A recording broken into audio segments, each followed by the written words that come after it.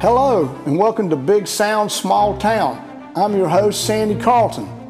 The small towns and communities of Cleveland County, North Carolina have long been a hotbed of music in all its many forms.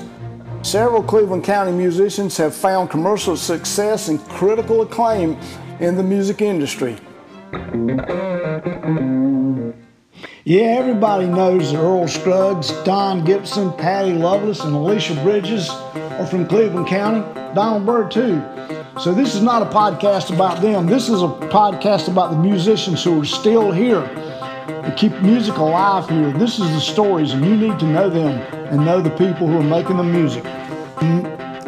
This is not your normal podcast.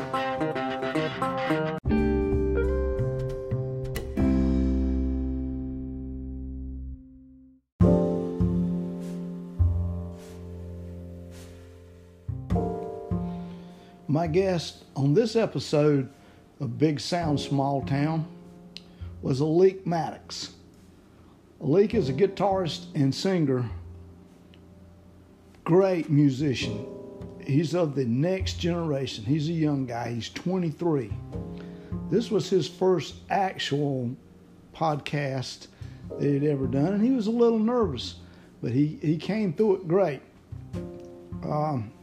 We did it in Hannah's Coffee Shop. It was a very crowded afternoon. There's a lot of noise in it, but you shouldn't let that take away from his story. It is a good story, and he's a young man you need to know about. Listen up.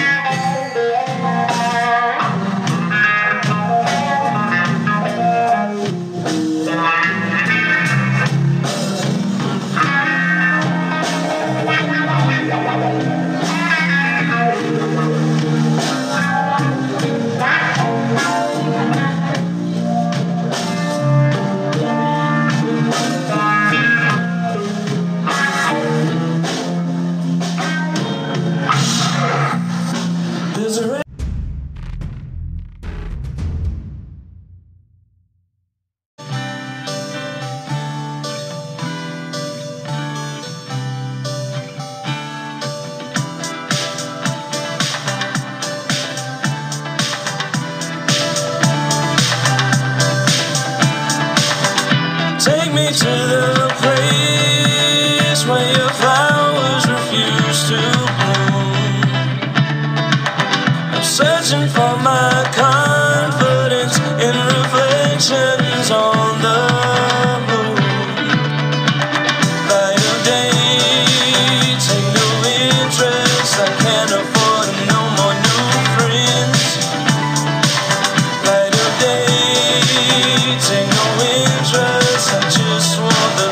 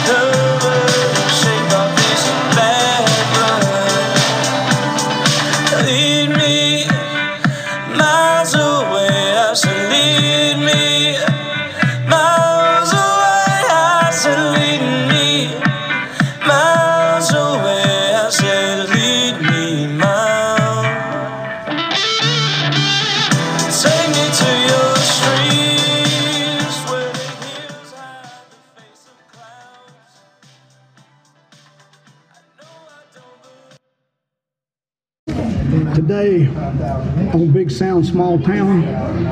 We're coming to you from Hannah's Coffee Shop on East Marion Street in Shelby, North Carolina. And my guest is a second-generation Cleveland County musician. He's a singer, he's a songwriter, he's a front man, and he is Aleik Maddox. Welcome to the show, Aleik. Thank you for having me. All right, now, I've heard you playing. Well, okay, let's back this up. How old are you now? I'm 23. You're 23. Run me a list of some of the songs you did at your last song, the artist. You don't have to give me the song, just give me the artist. We do like Thin Lizzy, Prince. We do some King's X, people like that. Okay. How did you learn about these? I mean, these guys came around before you were born. Yeah, well, my dad and my uncles, they were big into music. My dad was a musician, you know, in his day. So constantly just records on records of different artists, from Marvin Gaye to people like Thin Lizzy to Led Zeppelin to Jimmy, and so I was just around it. You just all the time. around, and obviously it's a diverse style of music. I mean, you heard a little bit of everything, didn't you? Definitely. That's pretty cool because, you know, I do think parents do influence what they're musically anyway, what their children listen to, and so that's important. Plus, I saw that he is out supporting you, which parental support is everything to a musician. If they're against, you know, or have no love for music or don't want you to do it, that's a hard thing as a musician. Yeah. So. Oh yeah, and he's never been that way. You know, anytime I set out to do anything, he would be there to push me and support me. So that's wonderful, and that is a running thing I found with successful musicians, is that support. All right, now you were exposed to this, you listened to it, but when did you start playing anything? You know, when did music for the actual playing of music start for you? Well, I know I got my first drum lesson when I was 3. Okay. And I put it down for a long time, and I know my aunt had bought me this little acoustic, like a kid's acoustic guitar, and I broke every string on it except for 2. Oh, you were a drummer, of course. Yeah, I was a drummer for a little bit. Yeah. So that's why the strings are all going away. Hard percussion playing, yeah, okay. And so I saw the movie School of Rock, and I started wanting to experiment. The Jack Black movie? Yeah. I started wanting to experiment with everything, so I took those 2 strings and just learned little basic riffs and everything until I was able to get a guitar. Yeah. Oh, okay. And then now, when you got a real guitar, how old would you have been? My first one was in 7th grade. Okay. Yeah, and I didn't play it much. I didn't really start getting serious until I started playing drums in my church. Okay. And then I saw the Jimi Hendrix, his documentary. That changes everybody's life. I mean, yeah, it changed mine even. It was very enlightening. Yeah. You know? And I just saw the way of being able to express myself through, because I've always felt it, but I didn't know that I was able to express it, you know, until I saw that, and I was like, okay, I got to start playing again. So you gave up the drums at that point? No. Still played them in the church. Yeah. Okay. I think that's a little bit of ADHD. well, you know, that's a beautiful thing too, because I've learned that drummers a lot of times make really good any other instruments because they already have the rhythm set and the timing down, which is important with drummers. That's very true. So that is a good foundation. All right, so you're getting serious with this. So are you picking this stuff off of YouTube, or are you picking this up off of listening to it and just going back and, you know, repetitively listening to it? A lot of my first beginnings was repetitively listening. Yeah. You know, I got my guitar lessons from a guy named Jonathan Sloan. Yeah, I know Jonathan Sloan. Yeah, he was fabulous amazing. Guitarist. Yes. Yeah, so he showed me the scales and the chords and everything, and once I started learning that, I was able to pick up what I heard and take what he taught me and figure out different things. You know. So, what was the first song that you thought you really had down? The first song that I really had down, I think it was Angel by Jimi Hendrix. Yeah. I found an old recording that he did before he actually got to London, and I would listen to it over and over until I got it right. So that was the first one. I was pretty proud of that. Yeah, I could see where you would. I mean, that's still a powerful song. I mean, it is good, and it's one not covered by very many people. That's true. So it's you know the ones that everybody does. Right. We've both done them 100 times, you know. So, but it's well, it's good that you started with some lessons. And were you playing while you were in high school? Were you playing with other people? No, not yet. I didn't start playing until my senior year. I had gotten good enough to try out for the marching band, and that year, coincidentally, we were doing a hair band show for our marching band. So there was Poison, there was Guns N' Roses, and Motley Crue, and all of that stuff. So I got to learn all you go. You got to learn that. Were you were a drummer during this time? No, I actually was playing guitar. Yeah, I was in the pit crew. Oh, okay. And that's where Timmy, the bass player for Turbulent Society, that's where he was where there we too. met. Oh, okay. All right. Oh, that's pretty cool, man. Yeah. See, well then, that's getting a good foundation, a musical foundation. Were you learning to actually read music and stuff too during that time? I tried. Yeah. I got a really late start on it, but I think in high school you had to take like the beginner courses for all of it. So I was a senior. So you didn't have to. You got to skip all that kind of for the most part. Yeah. Well, now at this time, were you singing, or when did the singing become? I've been singing all my life. Your dad told me that you about came out of the womb singing. That's what he told me. He said I was born singing. So, yeah, I believe it. I remember my brothers and my sisters, we found the Temptations movie. Yeah. We would sing it over and over. Oh, yes. We would watch it over and over, and so, it just started from there. I actually didn't know that, anything that I was doing the whole time was a talent or a gift. Some people say it was just something that I liked doing. I definitely didn't think I would be. Did y'all sing like different harmony parts and stuff? Oh, I don't know if we ever got to that part. Got that far or not? Yeah. But me and my sister used to sing a lot in church over the years. So that's good. That's good. That's a good foundation. There again, the church is a big part of a lot of people's music foundation. That's true. You learn almost everything you can learn in church. You do. Harmonizing, you do. Timing, being able to sing with others, and sharing those moments of emotion and being able to communicate that with whoever's listening. Because there is a lot of emotion there. Oh, yeah. I mean, I've seen of late it's a sad thing to say, but I've seen some wonderful musicians at funerals. That's true. I mean, I played my share of them too, but there's some of the people that are playing funerals around this town are really good musicians. Definitely. In fact, I think one of them may even have a band around here. So.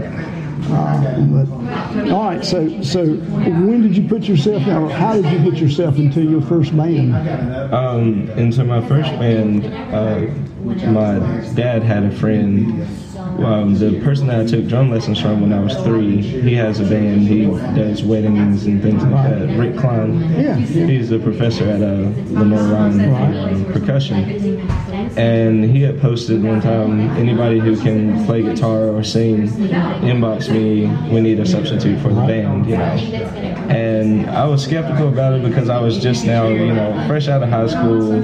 I wasn't really confident in my abilities, but I went for it, and we started playing. Every so often he would need a substitute for different gigs, and it started from there. He just sends you a set list, and you just learn them. Mm-hmm. And it was a lot of pressure. I was terrified because, I had never really had a deadline on when I needed to learn anything. So I'm going with like half the lyrics and half of what I've heard on the radio. So you were having to sing and play. Yeah. Oh, yeah, that's hard now. I mean, I've filled in.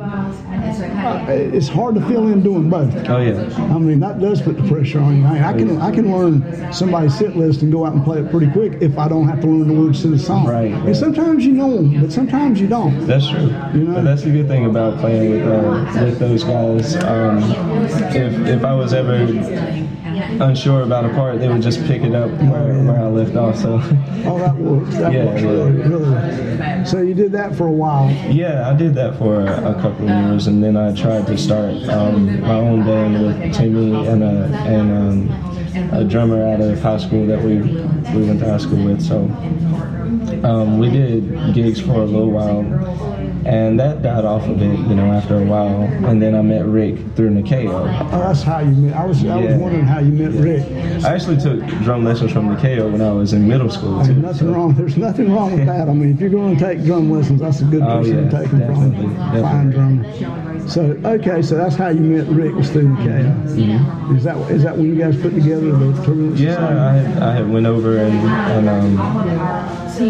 he laid out some tracks that he wanted me to hear and try to write to, and I wrote lyrics to 2 of them, and he enjoyed it, so we just took it from there, and we got the name for ourselves and everything. Was it natural? I mean, did you feel comfortable right off the bat? I did. I was more nervous about my own writing and everything, but as far as his energy, he was so open to everything, and you can feel it, and so that was a real. Did you guys have a guitar playing chemistry pretty quick? Yeah, and that was awesome. That's good. Awesome. He showed me a few things. Yeah, he knows. He showed me a lot of things. He knows a lot too. He's like Jonathan. I mean, yeah.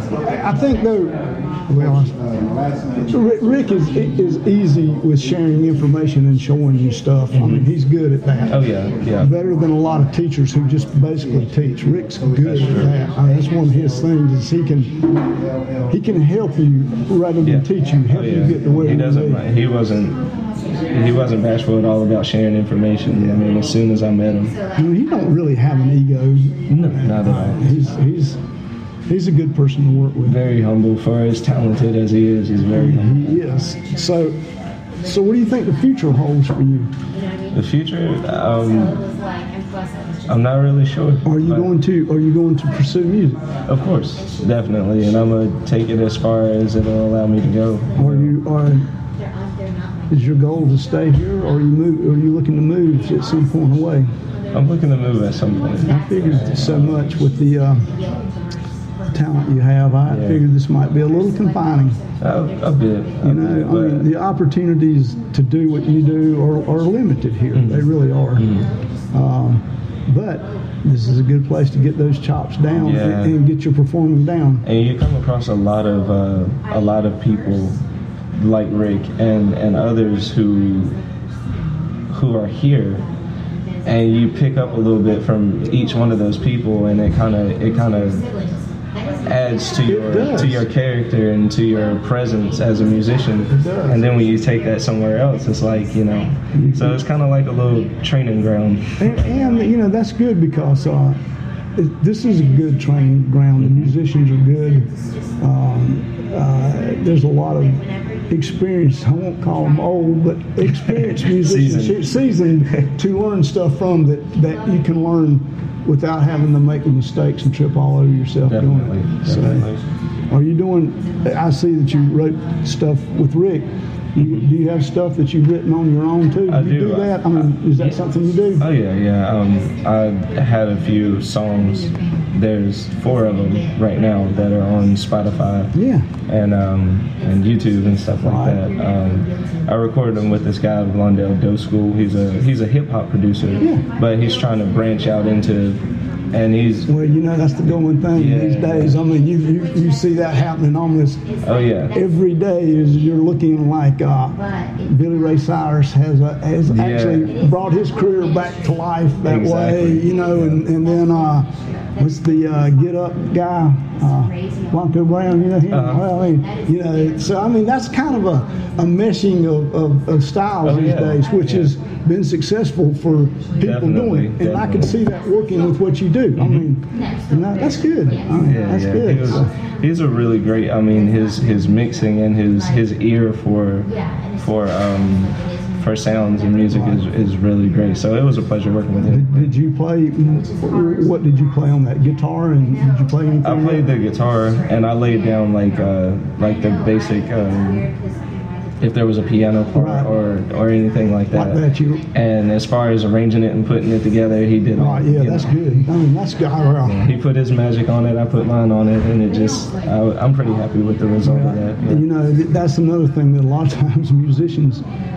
A lot of musicians do not realize that they do need help. They may be great musicians, but then when it comes to recording it or promoting it or having it be a project worthy of anything, that they don't really have that ability sometimes. It's really hard to get anywhere if you don't network. You have to meet somebody. You have to talk to people. You have to learn from everybody that you come across because you never know what you might need. You don't. And, you know, surrounding yourself with good people is key to anyone's success. So that's good. Now, you're going to college. And tell me what you're doing there. I'm going for broadcasting and production tech. And what you thinking with that? Well, thinking music. Okay. I want to try to take what I learned there and just use it to fuel that, you know, with the video courses and there's radio and there's speech. And which enunciation is very important to singers. Definitely. You want to get your words heard. You know, I mean, okay, you go back to the Rolling Stones. Nobody knows what Mick Jagger ever said on any, but that doesn't work always. No, it doesn't always work. I mean, but the people, if you have words you want people to hear, enunciation is key. Some people just really play the beat and the words are part of the song. Yeah, just an ad-lib. Exactly, and like that's James Brown. Exactly, and that works, you know. But because nobody cared what James said. No. Other than his little courses, the rest of the stuff, nobody cared. Because it was that beat. It was his hooks. And I mean, of course, his entertaining style. And his tight bands. But you're right. So that's good. It sounds like you got yourself pointed in the right direction. I'll try. And I'm hoping that I'll come back to you and do this, you know, like I come back and I say, Aleik, man, I know you're famous now, but could you give me just a little tiny bit of time? You know? Tell me about your new project. Or, you know, I'm looking forward to that day because I believe we can achieve that. I hope so. I do thank you for taking time out of your busy schedule to come and sit here with me. Thank you for having me on. It's a pleasure. Thank you.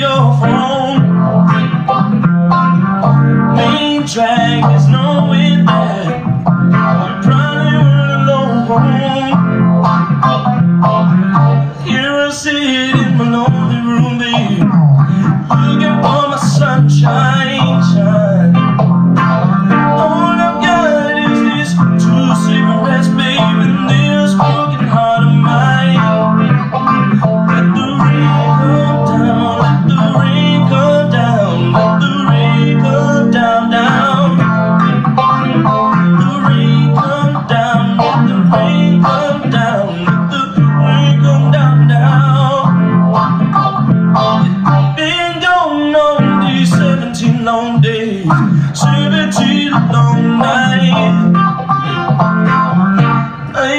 like is knowing that, baby, you're holding someone else tight. I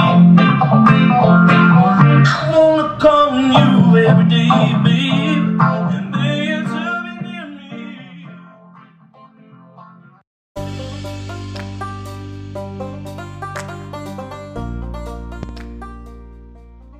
Well, that does it for another version of Big Sound Small Town. Hope to see you again soon.